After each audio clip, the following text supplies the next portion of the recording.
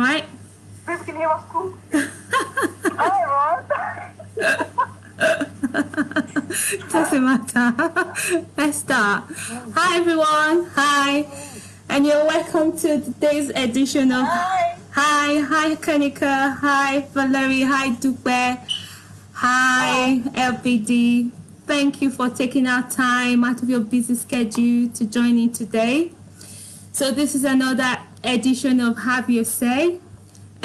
So where we get to speak up. So I'm super excited about tonight because I have with me wonderful, amazing, superlicious, let me use that word, guest speakers who are superstars in their own rights. Yes, they're superstars in their own right.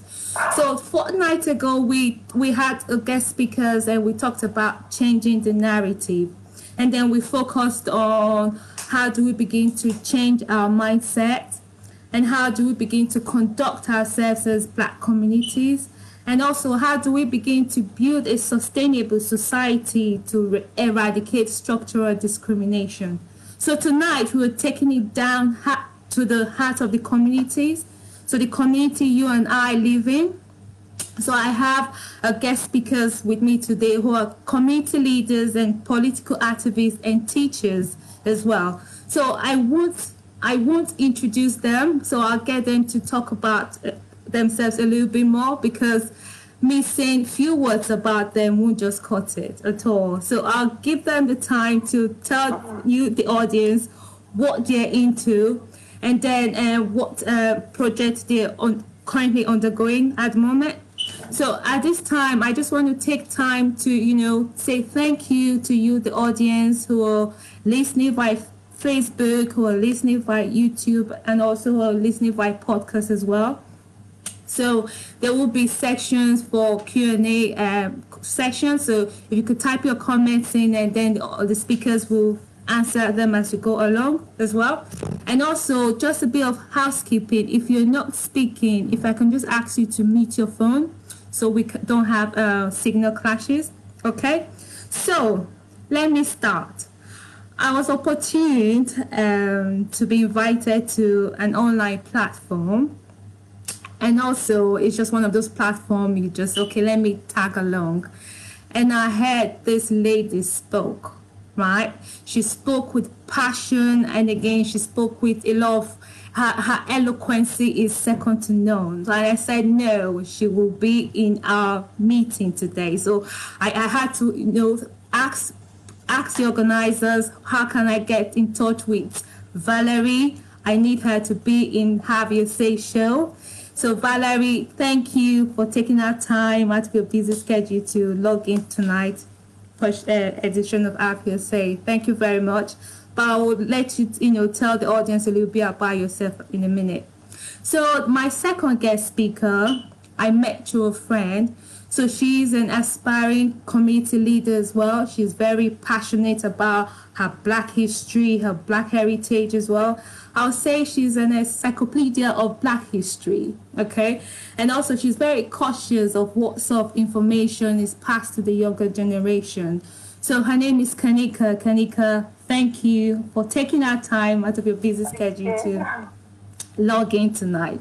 And my third speaker, she's based all the way from States. So she is a sister. So we've known for quite a long time as well. She's based in States. So again, she has this passion about Black community, Black heritage, and also the kind of information you transfer to your kids about upbringing, bringing up your child in a good way. So that's her passion. So Dupe, all the way from States, thank you for taking our time to join in today. Okay, so it would be a kind of an informal and formal conversation. I will ask you the questions, the guest speakers, and I will throw it to the audience. So LBD is, you're welcome to the show. Say hello to everyone. Hello, LBD. So it will be more of an interactive section. So I will throw the question to you, and again, everyone will chip in. But again, I'll ask the same question to the first guest speaker, and I'll pass the same to the second and also to the third.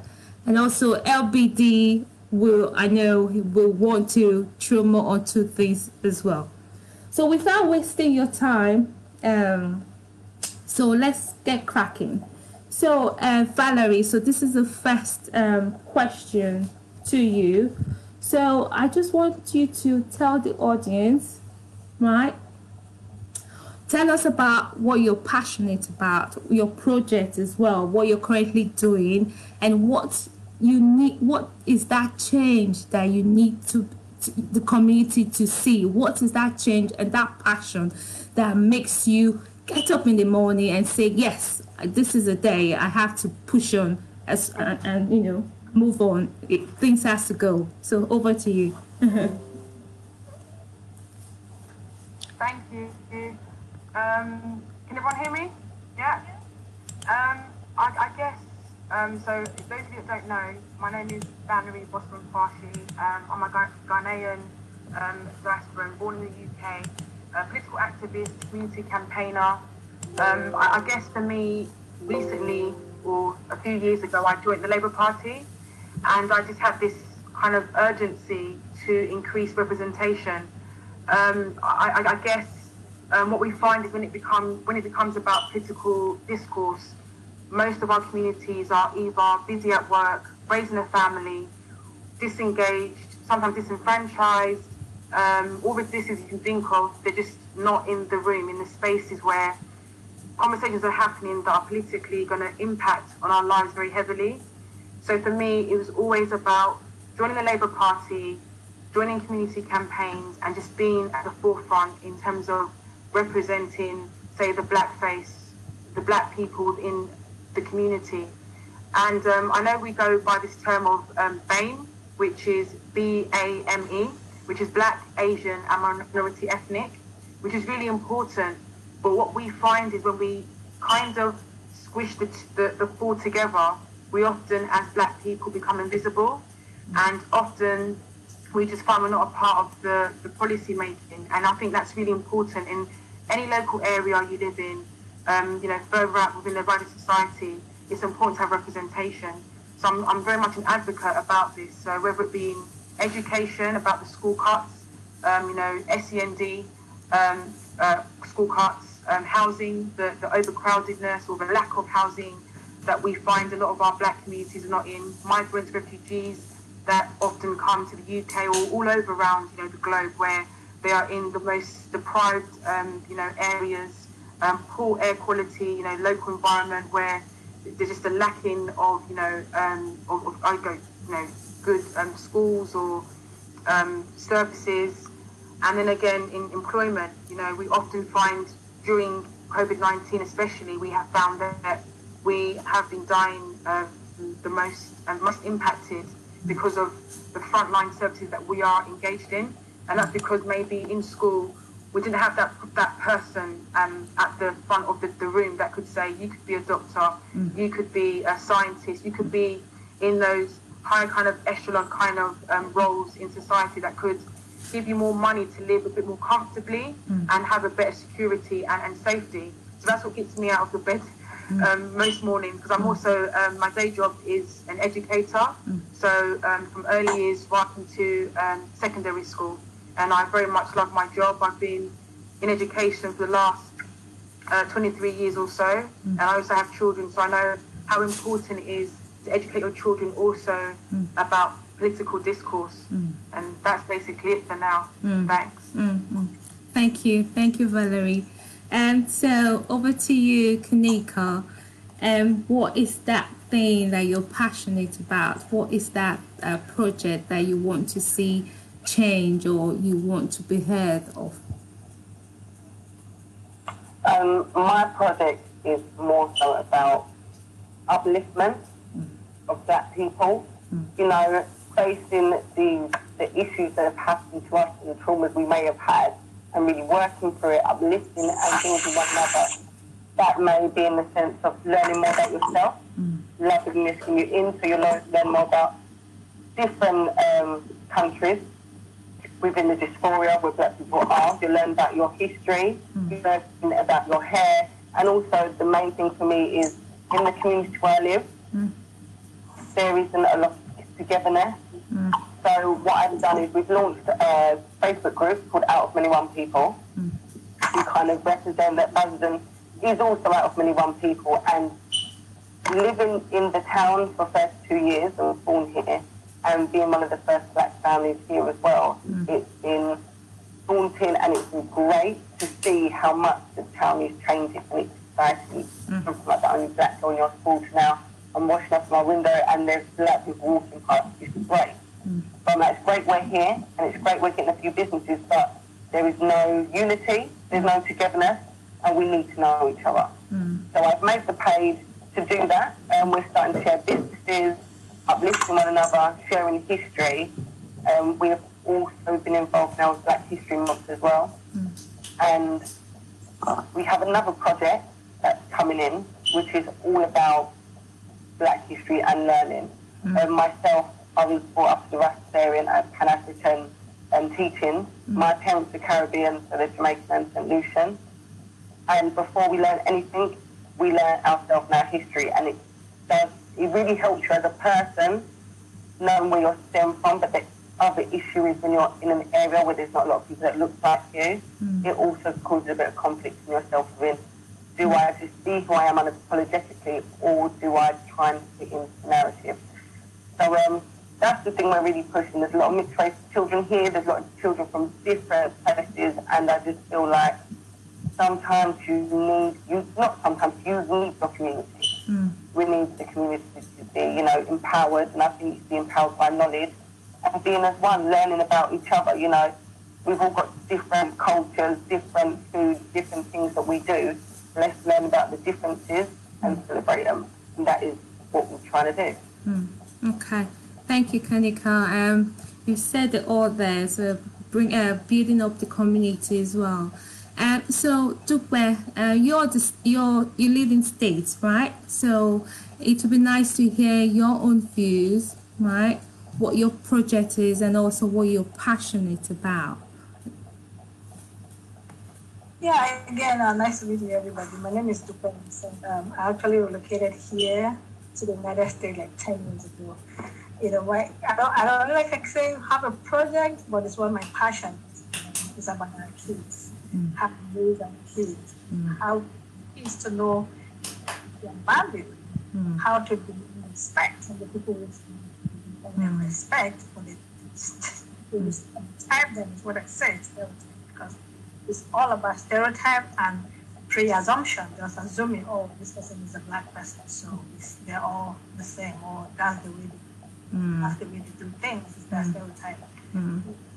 Being that being said, so I left my job and I went into the school system. And why did I go? I went into the school system because of what my own son was going through in the school system. And I said, I'm going to leave my previous job and go to work in the school and see what other black kids like my son, or not just black. I always say, black like, but no, it's just not black sometimes.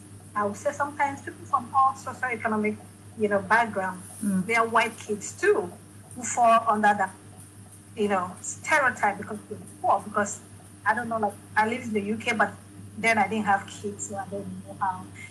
But what I know here in the United States, where you live, determine the kind of education you can get. Your zip code in the United States, they'll say your zip code. So your zip code determines the kind of education you get. That means where you live.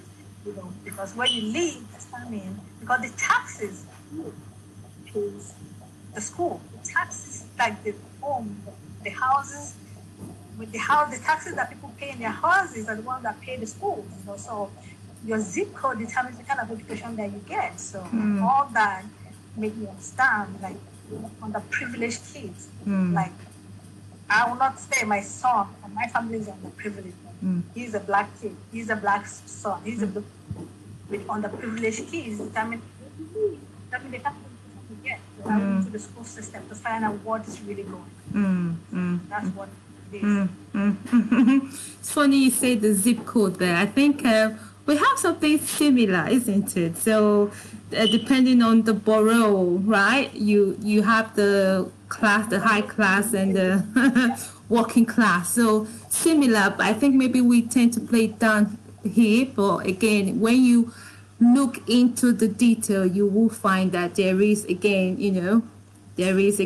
discrepancies with the kind of education someone in Chelsea would have compared to maybe someone in London, right? Or Southeast, right? So there's that, subtle changes. So LBD, do you have anything to say at the moment? LBD? No. Okay. Hello? Oh, yes, okay. Okay. I was on mute. I'm amazed by the passion and the project which has been outlined. I think we should carry on, and I will have more questions to ask. Okay. Most likely on the representation of blacks in the UK. I've never been interested anyway myself, but I do vote. So I would like to know more because I think maybe it's up.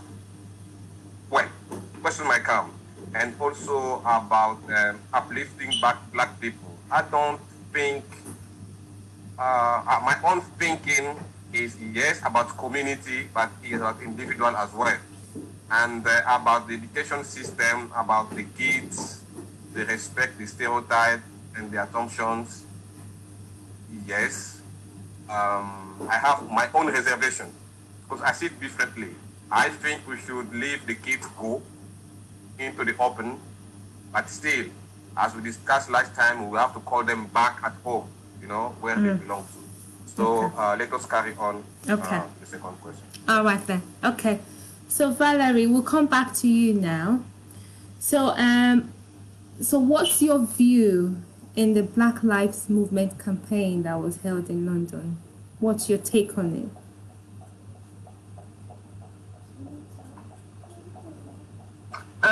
Yes, and thanks to all the speakers. I've been taking notes.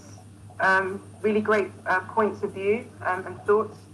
The Black Lives Matter. I've been very much blown away by the sort of the passion and the mobilisation and that kind of grassroots.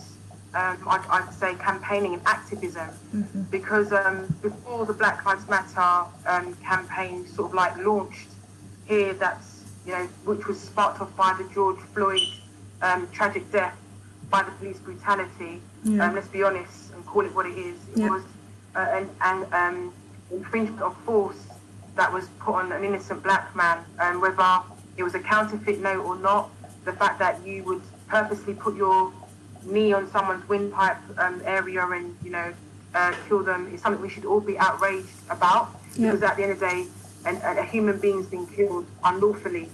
I think without it, we wouldn't be having this conversation now. So it's very much, it's pertinent, it's really important, because just like Sir just mentioned about this whole narrative about, black equity, black, kind of lack of in education. I mentioned housing, the environment, all these kind of policies that make hopefully a manifesto that would allow every community to thrive as best as they could, has been lacking in this country. Now, I'm not saying we haven't made movements. We have got representation in certain places, but the numbers are very low. So my thing at the moment is very much heavily about representation and giving the quorum. So I want numbers. If it's in a school place and there's a certain demographic of children that are there, I want to see representation within local councillors. So if there's councillors there, they should represent those in that community. Things like therapy. We know that men often find it difficult to talk about, mental health issues, etc. We are heavily policed and kind of forced into poverty lines. And I think we need people that are in our communities to represent us. I don't think we have enough of that. So the Black Lives Matter movement, it's kind of sparked that urgency again to kind of push together and kind of put it to the forefront that we are here and we're not invisible. I mean, we can't hide the colour of our skin. Even though you walk into a room and you're in a small number, we can't hide who we are. You know, when you look in numbers in terms of like, you know, the prisons, we are over-represented there. You know, I'd like to see the same amount of inmates that are black in prisons be the same amount possibly, you know, in the House of Parliament. You know, we don't have enough representation. And, you know, I think about my fellow comrade Kanika that talked about school education, and it was very much about you being one person in the classroom or two, and one would have an African name and one would have a Caribbean name. And they'd always get you mixed up. There's only two of you. So what's up with that? You know, being called a different name you're not. It's like we are never like acknowledged, and that is the downfall. But with Black Lives Matter, we are now acknowledging the faults of, you know, the predecessors of, you know, slavery, you know, the statues debate, dismantling education and making sure that we have an education system, a curriculum that teaches the right history. Because if we have been displaced as a people, and Sir talked about us going back home, we could easily go back home, but if we don't know where we've come from, then we can't go back home to what? We need to know that we're here now in the UK, and we can leverage in education and that kind of equity in terms of where we are, to then go back to be able to help and to better, you know, our back home, so to speak. I think that's the stuff we've not had. You know, my parents always said to me, you're not from here, you're not from here. And I never understood what they meant. And so I got older and I understood that when someone asked you, not about your area code, like Sister talks about in America, but in terms of like, you know, your accent or, you know, why do you have your hair with string and other kids have their hair straightened, you know, where are you from? And it's really important that we get back to the fundamentals of teaching everybody. You know, Madam talked about, you know, working class children that are, you know, disproportionately impacted on poor education, and that is very much true.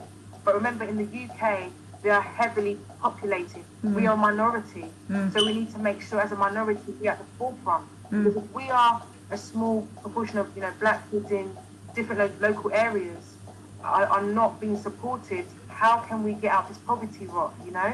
And it's something that we need to break those kind of, kind of like hereditary kind of traits. We need to break that, you know, that kind of bond that brings us back down. And I mentioned about COVID-19 and the fact that we have been disproportionately, you know, dying. And that's because we're all in frontline services. And with Black Lives Matter, no matter what people want to say about it, we think black people have the urge to come together and push the agenda for equality, for equity, proper representation.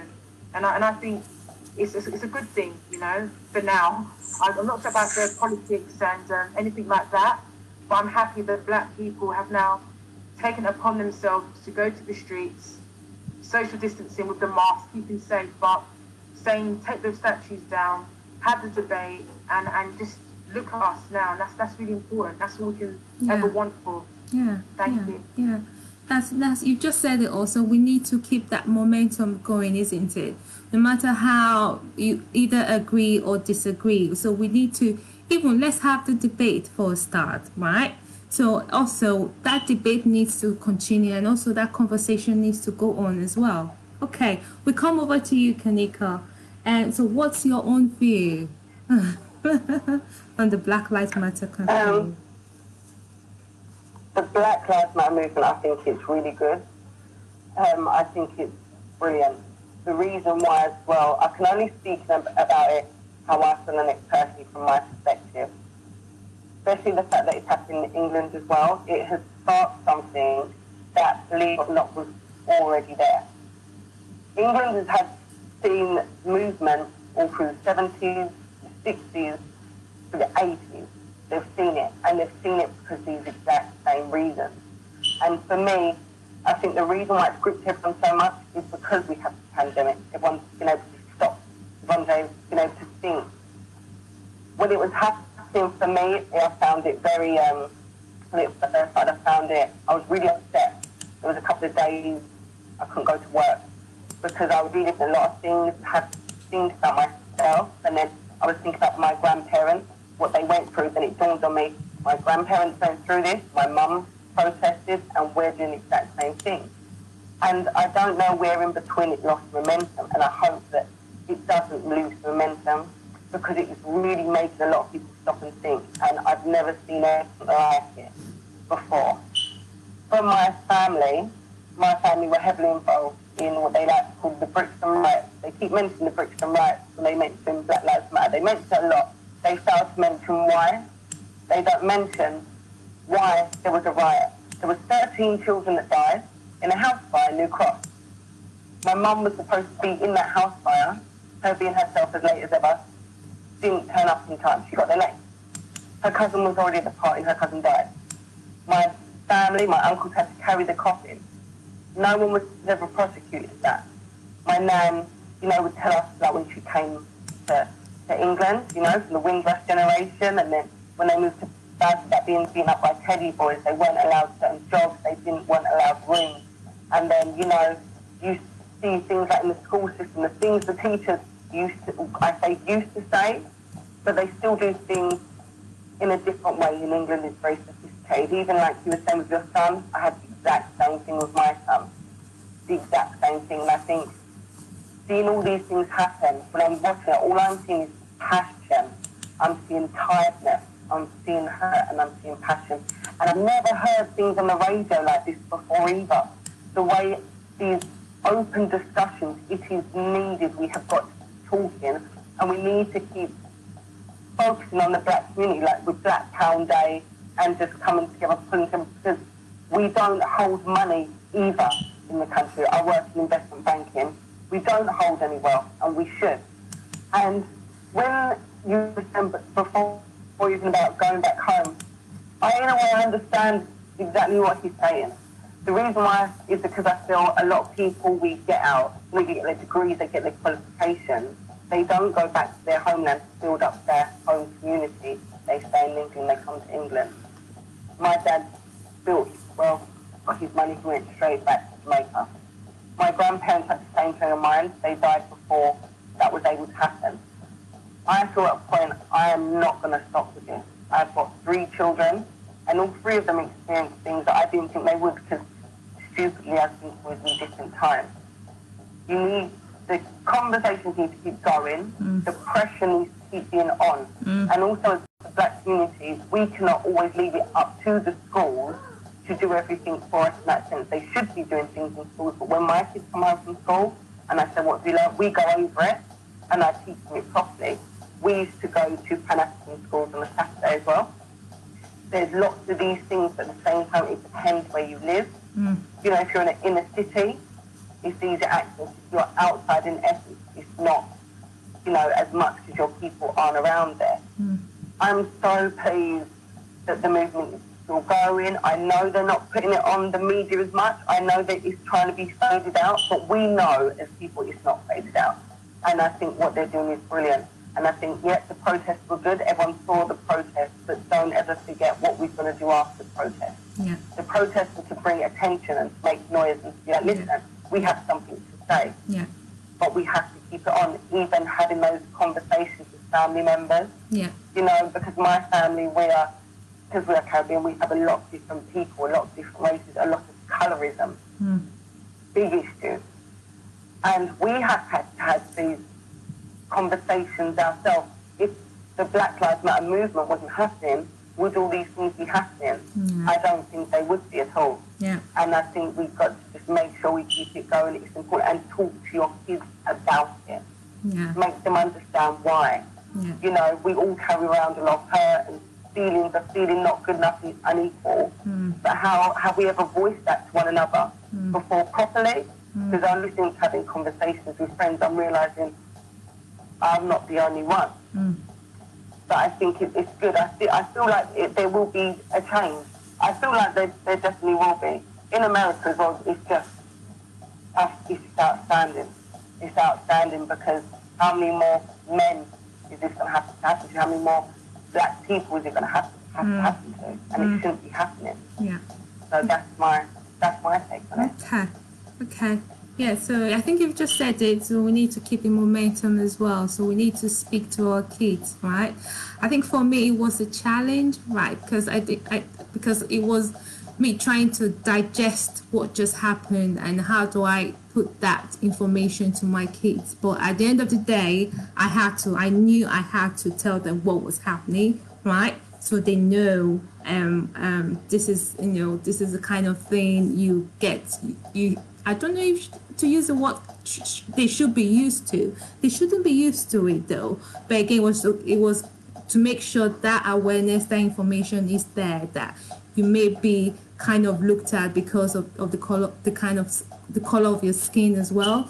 And also you shouldn't be put down because of the kind of hair or the way you were brought up or so on, right? So for me it was a challenge speaking to my kids, but I got there at the end. I knew I had to step up a bit to like speak to them. So I got there. Dupe, we'll come back to you. So it happened in States. So what are your views related to the Black Lives Matter movement? Oh, absolutely. We all saw what happened. First speaker Valerie spoke about the fraud case, but that's just like, that was like a glaring case that the whole world saw.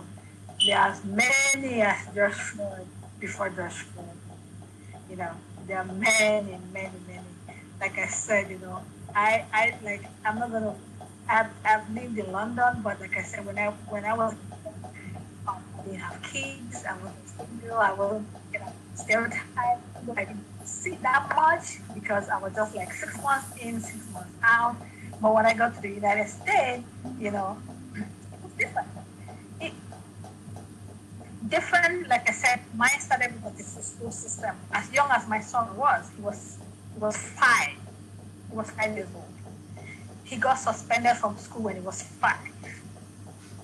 5 years old. I'm like, what? He's swinging a bunch of teacher, And my son is also special ed. So I'm like, he's swinging a long bunch of teacher. But what I'm saying is, what happened? That's the stereotype. That's the stereotype, because for the same crime, or it's not a crime, for the same offense or discipline or whatever it is that happens in the school, a white kid and a black kid, for the same offense, the black kids get suspended more for the same offense than the Caucasian kid. For the offense. So as black parents, we have to be involved. The problem we have, we want to work and the kid comes home, the parents are not home. We have to do better. You understand? We have to do better. From that age of just being 10 years old, and I ask myself, what is important to me? Is it the job or is my kid? Is it the job? Because I go to the school, I want to know what's going on. Because I am the only person that can advocate for my son, for my kid. Nobody's going to do it. Except you can afford a lawyer to do it. But as you as a parent, you have to go to the school, you have to ask questions, you have to get involved. If there's a PTA meeting, leave that job, go there. Because at the end of the day, the stereotype is when they see you, if you don't show up, that is the way they look at your child, your children. So that is about everything. If you don't show up, they see that you're involved. It's a different thing. But also what most black parents that I see here, when something is happening in the school, they don't show up. That too affects the kids, even the self-esteem of the kids. Because I see now kids, when something is happening in the school, and they're looking at the door. As I'm walking through that door, they're looking at the door. If I'm going to see it, you understand? You have to fix the kids. Like it's this zip code that you live in. Determines the kind of education you get. Like she was saying, about, well, how do we create how were the Caucasians, how are they ahead of us? Because home ownership is the starting point to create wealth. Just like she was saying. Most of our black families build all these homes back at home. You're living in London and you're living in America and you want to you're building a house, building a house in Africa for who? You're building a house over there.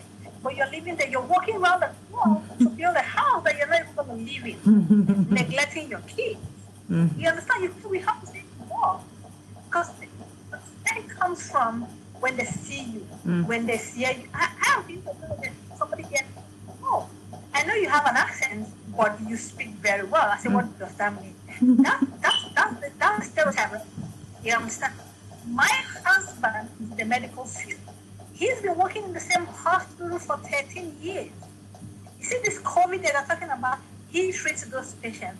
He's been working in the same hospital for 14 years. He's the one that puts these patients in the ventilator. But till today, my husband gets into a hospital room. Did you come to take the trash? He has his stethoscope on his neck. I don't know who is there a cleaner that carries a stethoscope? He has this scrub, but he has a stethoscope on his neck. They ask him, are you here to take the trash? What will make somebody see about walking into a room? You can take a step on his neck and you ask the person to come to take the trash. That is the stereotype. That's the assumption. Black, so they can say, oh, I'm here to give you your and okay.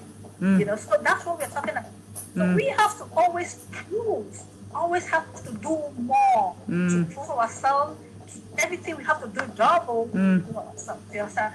So that on the other side, wealth creation. You have to buy the home where you live.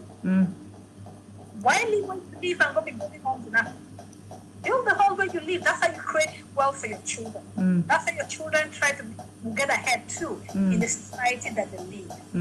Get involved. The most thing I tell my kids, like she was saying, how do you tell your kids?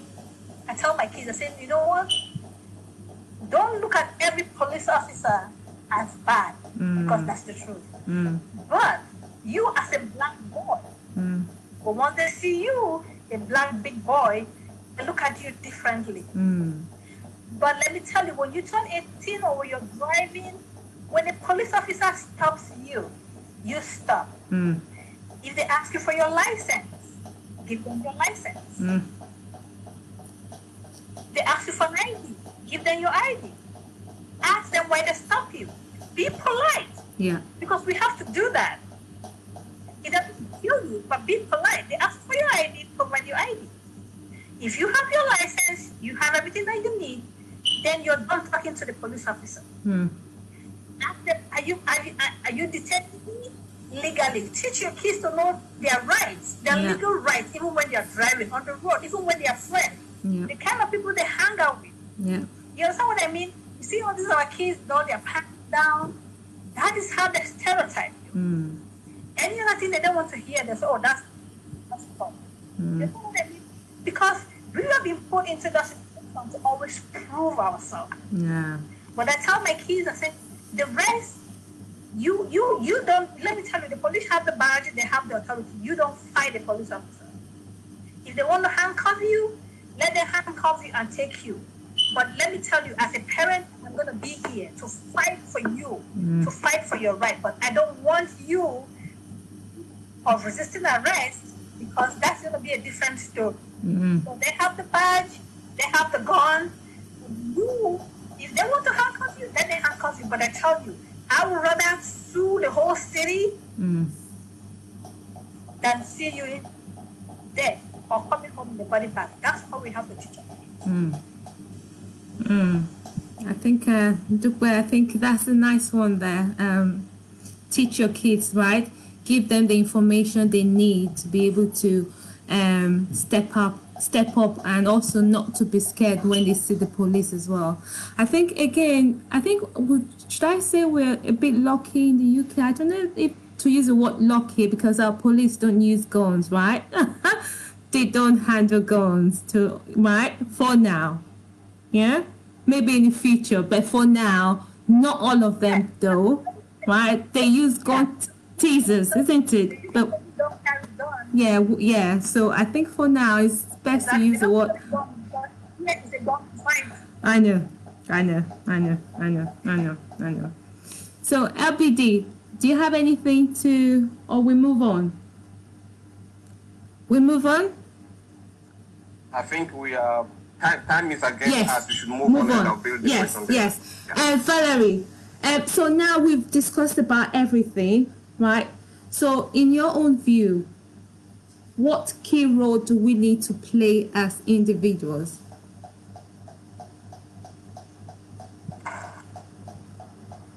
Yeah, really great points as well from both my sisters. I think the key role is political engagement. It's about understanding how things work. Look, I was born and bred here, but I never got civic engagement how I've had it in my last 20 years in education and in activism and speaking to the right people. I think there is a kind of a social kind of circle where we are not often there, so we don't often hear about, how policies are made. How do we, Sister talks about schools and not having parents because they're busy at work. It's very difficult because we are always in the low end paid jobs, so we have to go to work and work double. The men have to go to work and then they come home, they sleep, and then it's the women that hold the brunt of everything. It's a kind of it's not really a patriotic society if women are doing everything. There's more women that are always holding the forefront in the Caribbean, African households. So I think it comes back down to, at school, can you be a school governor? In your local community, can you sign up to a political party? Can you kind of find out what is happening in the local communities? Can you be a part of a board or a campaign group and be that representation? And that's why I said, whenever I do anything from the very beginning, it was always about, why is there a lack of black people here? Like, why are we not being seen? And even when they discuss about us, it's always negative.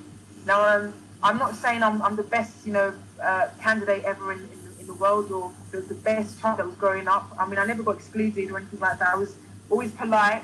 But I think it's about knowing your rights. And I think children, the Children's Act, the Human Rights Act, the Equalities Act, I think we need to know all of the acts and our rights as black people, as human beings. And then when these incidents happen, we know how to behave. Sister spoke about stereotypes, and I think it's really true because, I remember when I was growing up, this is a true story. I thought wearing glasses made you really clever. It doesn't do that. It just helps you see better. I think it's something about that. It's about how black people are perceived. How black men are seen as, I think black men are lovely, but they're seen as being this other. They dehumanize black men especially. Black women, we're too hard. Why are we angry? Smile a little. And we are smiling. Just we had a hard day, and we got no smiling jokes. We have so much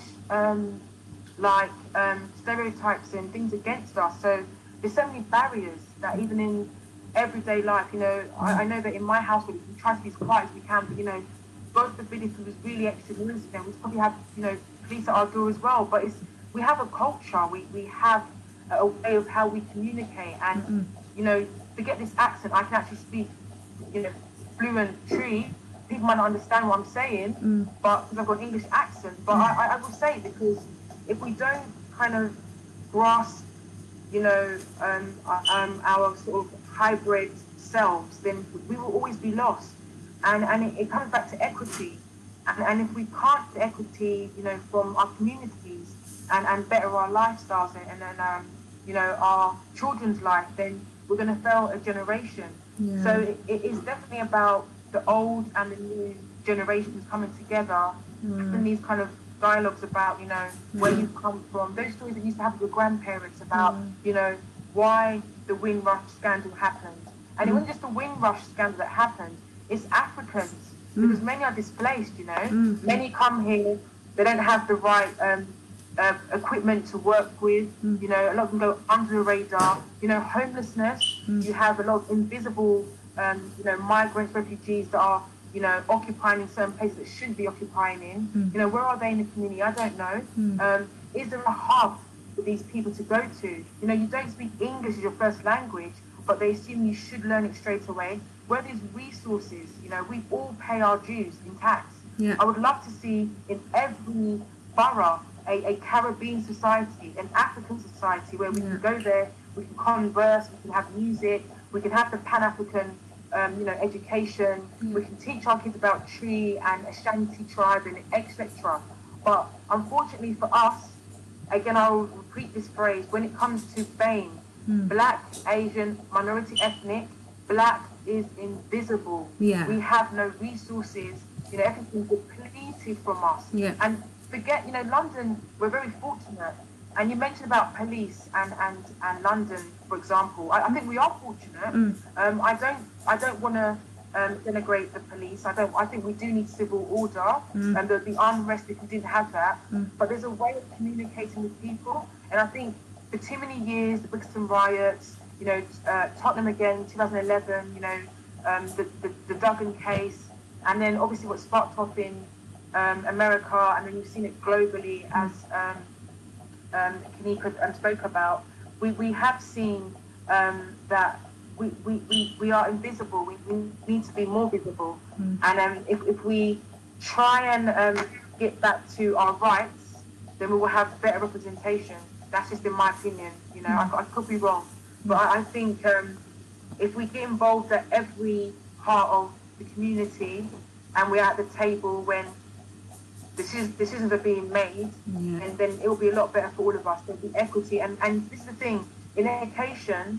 If we reform it and we have an education system that teaches not just in history, but in all facets of the curriculum, then we'll be a lot better again, because kids wouldn't look upon us as if we were almost alien. I know we're a minority, but I think there's about 1.6 million in of Black people descent, whether it's mixed heritage or whatever have you. Then we need to be at the forefront, and God help us with COVID-19 and the Brexit debate as well.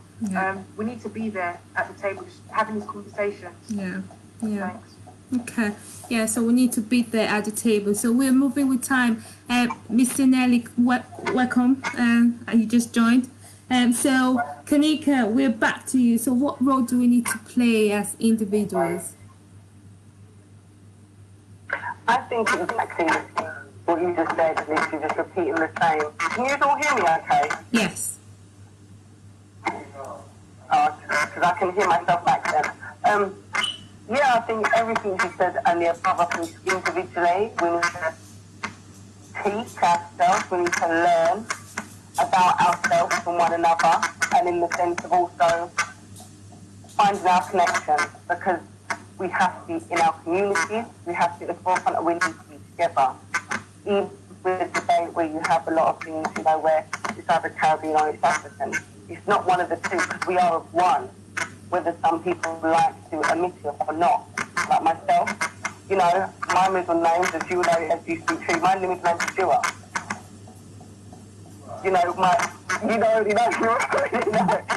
It's very important to have acknowledgement of who we are. Yeah.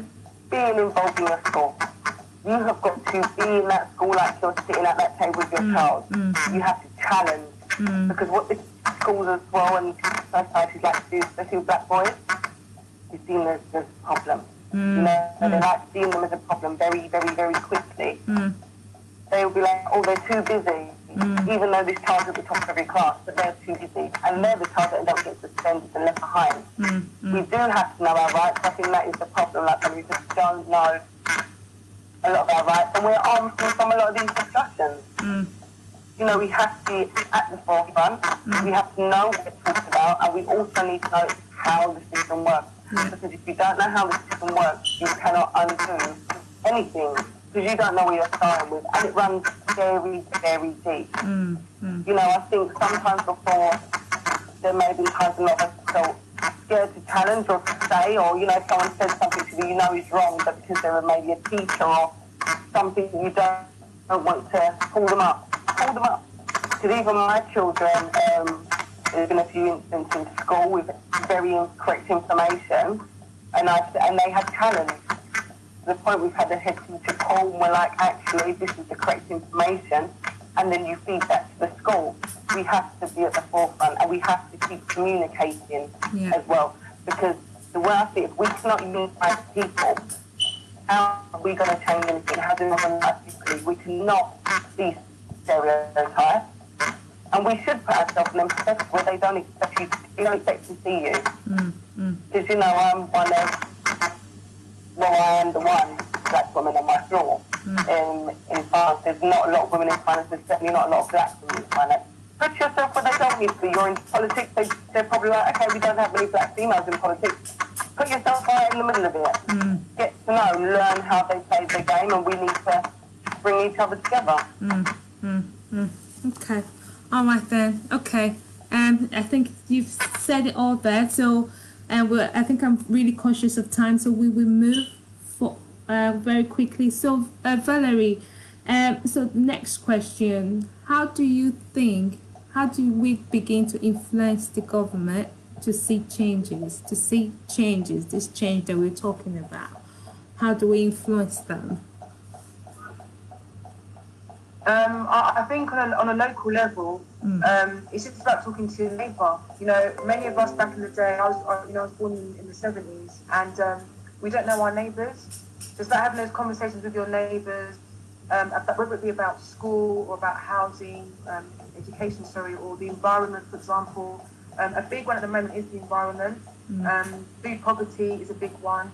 I think these conversations with our neighbours, and then we create what we used to have, which is like, you know, community hubs of discussion where we get together on a weekly basis. I mean, COVID-19 has shown us how we can actually mobilise and organise. We're on here now at Facebook Live. It might not be the best connection.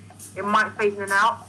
But the fact that we're having these conversations is really pertinent. I really feel that our local community, our councillors, they need more power actually, because I think they do such a phenomenal job, and they are always like at the forefront of things, like making sure that the community, are looked after, the services that they provide. I mean, a lot of people like to bang on about the bumps, the humps in the roads and the bins being collected. That's a part of it, but it's mainly that they are there to ensure that the academies are hopefully no more academies that are kind of built, because when it gets into the academy system, you lose quite a lot of power. The school governors can't do as much as what they did before. I'm a local governor and at an academy, which isn't too bad, but I think we do need to engage a lot more with our local councillors. And then at a higher level, we have like the London Assembly members, and then you get to your MP. I think we always think of things too big, and we just kind of make it a bit more smaller. And if we start to have these conversations in the community, we engage with local government and then central, and then it kind of sprouts out, then we can have a better plan. And we need to know in our community about the manifestos, so like policies that are in place to help us as a community, things like overcrowding, how do you get your child support if they're failing in school, or how do you, get a new street sign for something, to close your road.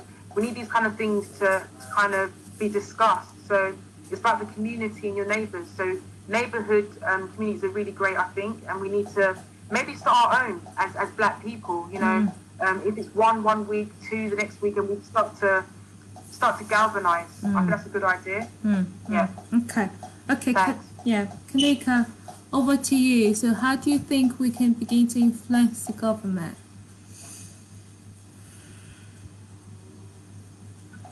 Just like she said, really, it's kind of, I know myself as kind of trying to bring the community together, like you said previously, starting in your own neighbourhood, trying to make changes in your own boroughs and your own councils, because I think we all think big, but you've got to start small. That's why even our community project, like I said to you briefly, Matilda, it's like, it's our borough. Let's try and change our borough. It's only little, but it's a start. Start going to the council meetings, listening to things that are happening. When they're calling for, we're doing changes and who would want to be involved, we need to be involved. We need to be there. We need to go there. We need to make our voices heard. I know sign petitions and things like that, but you have to just keep on with it and don't do it for 1 week and then stop. Even with the schools, I want to talk to the school, my own school, about, okay, so you don't have a lot of books for kids and a lot of different children. Our school in particular is predominantly white, but not predominantly white British. There's a lot of different people in there. And I always think, are we catering for everyone here? Are we catering for all the languages and the different races we have here? Not really. Is there representation? No. So anywhere that we're going to be, like in our workplaces, speak to the board. Yeah. What can we do to make us? Speak to the council, speak to the governors, become a governor, become a PCFA member. But even like the lady said earlier, sometimes that is hard. Like even myself and my husband working full time, and then you're like, okay, you've got to go to school, you've got whatever. But when we do it as parents, black children, you go together. Even if you're a single parent, you have another person, another family member, you go in unison, and you always go unison as well. So I think, just making ourselves known, making our presence known. A lot of people don't like politics, a lot of people don't want to get involved, they find it boring. It's everything.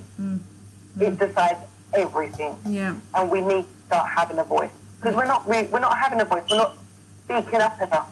Yeah. You know, we get angry and we say these things. It's like that we need to follow these things up, and I think that's where we've got to go. We've got to go to the people who are running the country and keep doing it until they are tired of us and do it together. That's my point on it. Okay. Thanks, Kanika. And we need to have a voice. So the next question, Valerie. So in your own view, what really is the next step?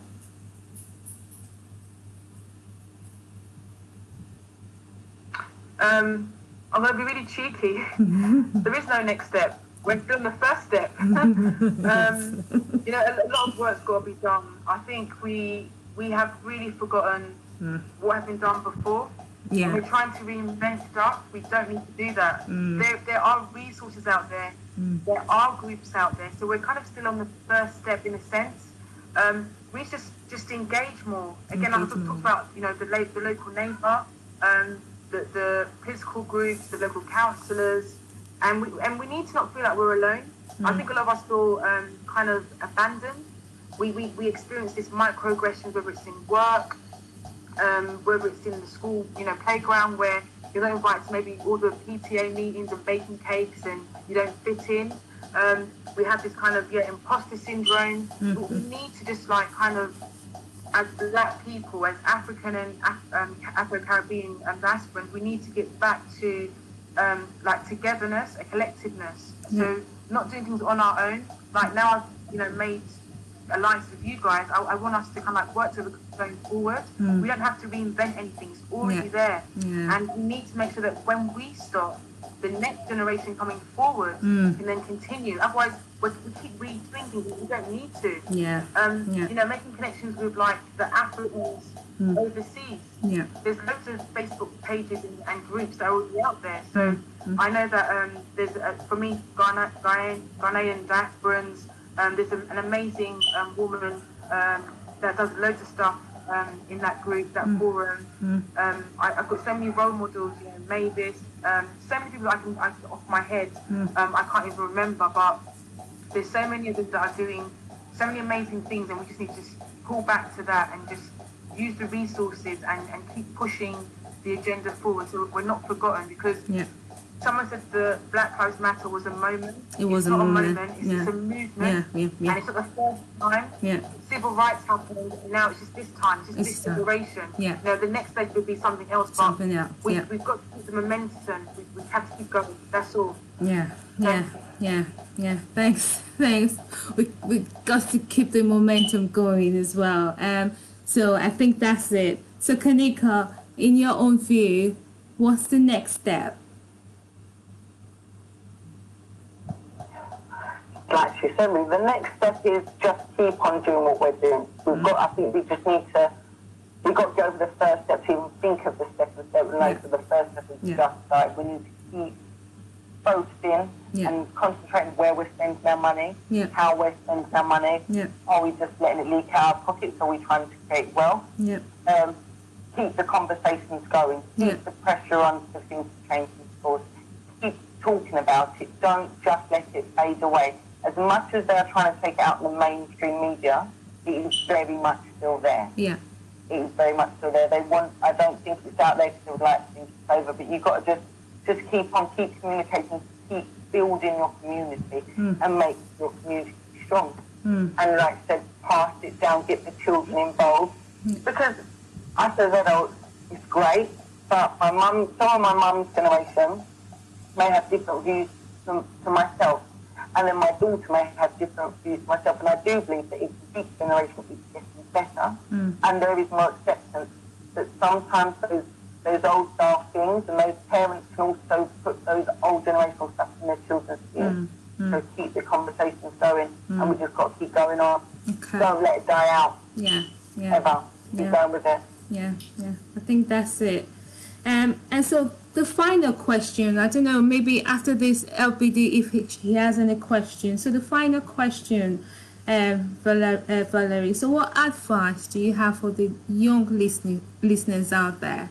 What's your advice to them? Advice, and there could be many. I could maybe write a book one day. I think it's the only advice I could say is just grab hold of your sense of your own values and your morals, and don't ever forget, what your parents have taught you. I work in a Jewish school in Barnet, and the kids always say, "Miss, if you could teach," and I'm like, "I wish I could." You wouldn't have me. We've got many black Jewish people out there, I think it's about knowing yourself, your roots, and staying steadfast on those, and building on that. I think a lot of us forget, and we go through different phases in our lives, different milestones, but we've got to come back to who we are. Like, my surname alone can never make me forget who I am. The colour of my skin cannot forget, I can't forget who I am. And I think for every young person out there, you've got to follow your dreams, your ambitions, and keep that respect, and keep that honour. You have to honour your culture. You can't, I've got, I said I'm hybrid. One day I'll be eating fufu, the next day I feel like I'm Greek, I'm eating pizza and pasta. We have different cultures we have to embrace, but the biggest culture we have to embrace is the African culture. You've got to speak your mother tongue. You can't say, "Oh, I don't sound right, I can't say it, food doesn't taste great, the cloth is this," because what we have is a lot of people trying to appropriate what we have. They want what we should have. So we have to embrace it. And I think it's also about young people making the right allies. So when I was growing up, I probably was a trade, and the saying is, I think, I've got the saying, I always get these sayings, a master of so many trades, and no, I can't remember what the saying is, but I was good at so many things, but I didn't focus. So I think my advice is to every young person out there is to focus. So if you want to be a doctor, be a doctor, but and focus, so that nothing deter you. So, as I said, there's so many people out there that are great. There's a lady called Dente, who I absolutely adore, and we need to make sure that you get the right role models. Look, I love Beyonce, but she's not your role model. She's a musician. You've got to get that right. If you want to be a political activist, follow a political activist. If you want to be a chef, follow a chef. If you want to be, does it make sense? Like, you want to be a cleaner, be a cleaner, but own your own business. Do you understand? Be your entrepreneur. Own your space. And then get the right allies and the right people to champion you. Don't have the wrong circles. Many of us as black people, we like to kind of become invisible and make us small. And that's not good. I did it for so many years, and now I'm a bit like, no, why am I doing that? Why am I having this imposter syndrome? Why, we have a black person in this space. We have so many ideas. We're so colourful. We're so fruitful. We're so knowledgeable and educated. Someone would say we have so much education that we're overqualified, but we don't act it. So for young people, own it. Just own it. Be respectful and have the voice to be heard. And just own it. Own your blackness. Own who you are. It's so important. Thanks. Thanks, Valerie. Own your space. Wow, that's really good. Kanika, what advice do you have for the young listeners out there? Just very much like what Valerie said as well, I think is that you're knowing you're good enough, feeling like you're good enough, having that connection with your culture, very, very important, even if you feel it doesn't make sense. Because even with all that Pan-Africanism I had there, think sometimes it just didn't make sense, but now it all makes sense. Speak to your family members. Don't let the system take you. Do your best. do your best for your mum, for your dad, your aunties, for all the people who paved the way for you to be exactly where you are. Don't let people over-sexualize you.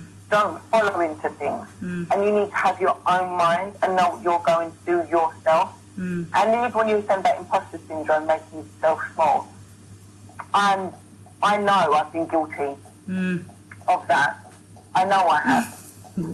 I've always think I can't do something. I always think I'm not good enough. And I always go for the job and being told I'm too confident for it.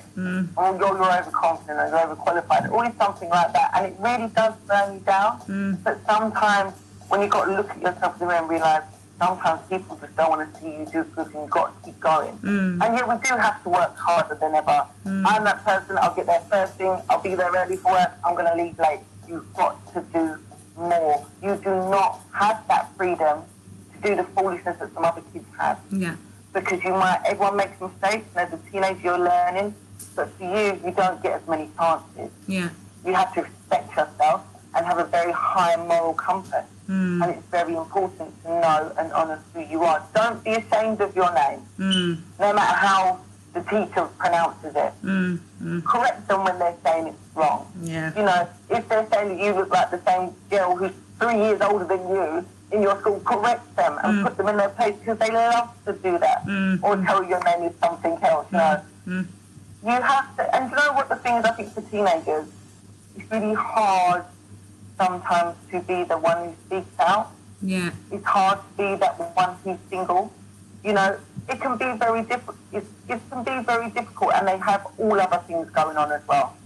But especially for our black girls, don't let anyone make you feel that you're not beautiful because they look at you, oh, your lips. Well, everyone likes the lips now. You know, it's a thing now. We don't like your hair. We don't like your lips. Why haven't you got a big bum like the other black girls on TV? We're not all built like that. You know, don't let them put these things into your head. Look at your family. Look at how your family looks. Look at the other black people. Look like the people you aspire to be. And try and get there. But I can understand it's hard. And with the way the money is in the country in poverty, it's easy for them to listen to the net. It's easy for them to go down those routes. And so...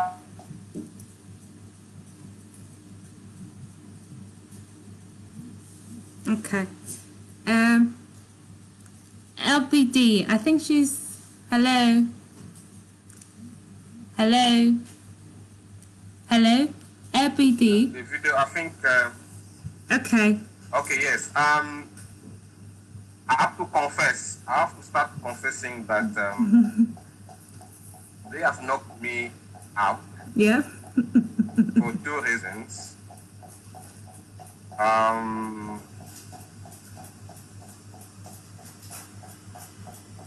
My views are completely different to their views. But I understand why. Because they are what we were calling when I came first in the UK, BBC. Black-born, British-born children. So both of them, they are born here. Yeah. But I came here not to stay. But that's not what has blown me out. It is now I'm trying to see the problem I do face today with my own kids who are born here.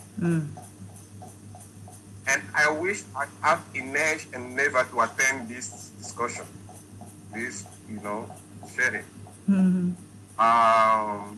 Because now I can see that they are lost. Struggle. And I think you are the best person to talk to them. Because I think you know better what they want or what they understand, what they are going through. Because we are trying to own them. We are trying to own them as African children. But as you say, sometimes you feel like eating pizza, sometimes eating fufu, And now that I realize that you struggle, you are multicultural compared to us. Yeah, sure. That's one. And second, on the Black Lives Matter, my view on it was that two points. The first one is that I never learned in my entire life, I'm old enough, you know, the racism, the story of racism in America. Other days, I was seeing video here, I was weeping. I could not imagine. And now I know that we are in danger because those people, we see them, I've worked with them. Matilda worked with me. Now, Matilda was sitting in office, but I was being offshore, leading a team of 55 people, among them 12 American, 5 British, you know, 15 Malaysian, and whatever. And now I'm trying to see what was happening there. That I was just lucky that the company we were working for had this kind of strict rules and regulation about diversity and inclusion. Otherwise, they would have just chopped me and thrown me overboard, offshore. Because I can remember some debate we're having. I'm the boss, but you see the way they are talking like, oh, luckily, you know, the company has put guidelines which they can't go step, you know, over. So that is one. The second one is that, yes, Black Lives Matter, but I see like we are begging them. Why can't we come forcefully and tell them, here we are, whether you want or not, here we are. As you put it, we're not gonna get that space. We go into that space, we learn, you know, understand, we are in the room, we are in the hall, and we are there. Because the way I see the Black Lives Matter is that we are begging them. We are there. We are discriminating us. Give us space. You know, like we are begging. We don't need to beg them. As you just said, let us start talking this kind of talk. Tell our children, come, look, go for it. Look, what are you doing there? Please, go. There's a PTA there. Why aren't you there? Why we never see you there? You know, I'm Labour. Why aren't you there? Oh, I don't like Labour. Okay, what do you like? I like, go to the Conservatives and we meet at night as Davis or Stratton, you know, but during the day we can spread. I think that's what we have to campaign in champion. So besides sending the message to them to recognize us, to acknowledge us, we should have within an inner part of the Black Lives Matters which says we are there to stay. We are not begging them, we are claiming we are getting our part. So that was the second point of Black Lives Matter. Now, on education, yes, you throw me out as well because Matilda will know my children, they go to private school. So all those problems, I never bothered, I don't see them that way. But now I realize that's a real problem. It's a real problem. As you said, I think I will answer your call. Because I mean, in the church, in the parish, they always call, Dr. LBD, come be on the board. I say, I don't have time. Understand? Even at the private school, say, look, but when they have school job fair or whatever, I go, I talk about geosciences, all my whatever. But to be there like that, I don't bother. I'm not even there. But I recall whenever I go to Elizabeth School,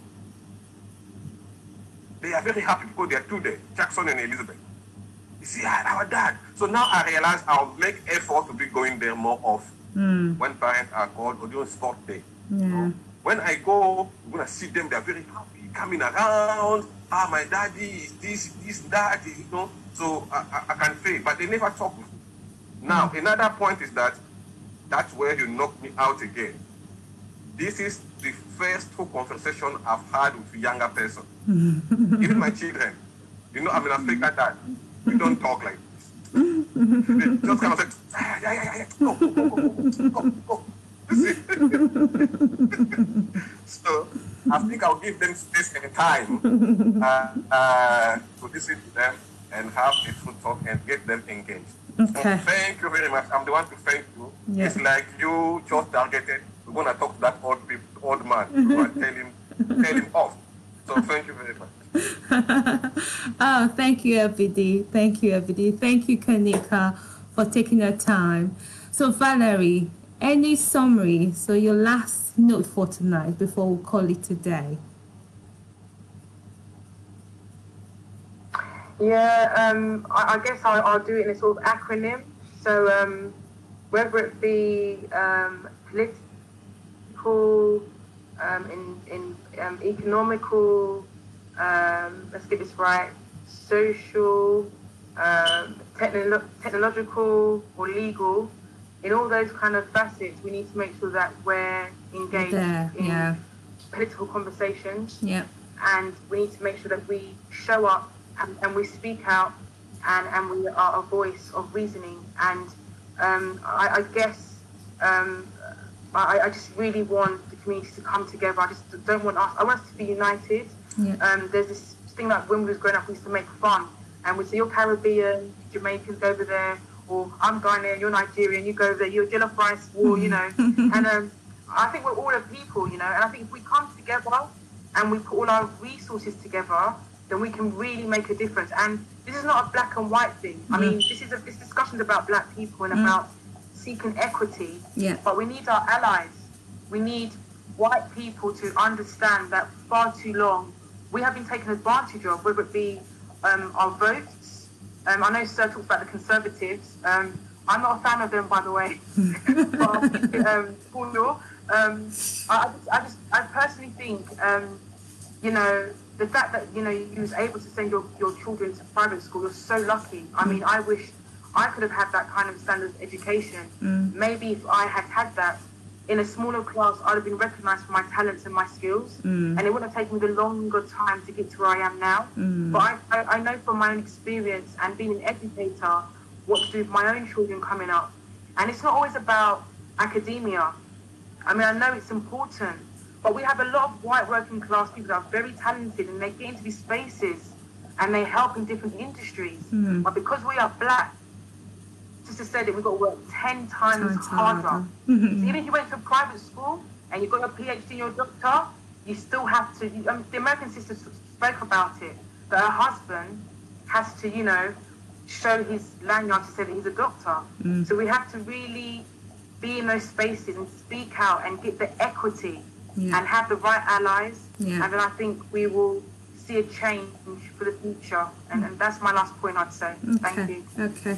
I'm sure we will engage more after this as well. We will do subsequent catch up. I'm sure Kanika has something in mind, and also your network as well. So we will meet because we need to keep this conversation going, isn't it? So we will meet offline and take it further. Okay. So that's it for tonight. Thank you, LBD. Thank you, Kanika. Thank you, Valerie, again. Thank you for taking our time out of your busy schedule. So I wish you a very pleasant weekend. Okay. And also we will have subsequent videos, but again, I'll let you know, but then it will be up to you as well. And thank you, LBD, for taking our time to join in tonight. And also my viewers, thank you for taking our time to log in. And we will be able to address your questions today, but we've run out of time. But in our next edition, we will tackle your questions. So from me to you, it's bye-bye.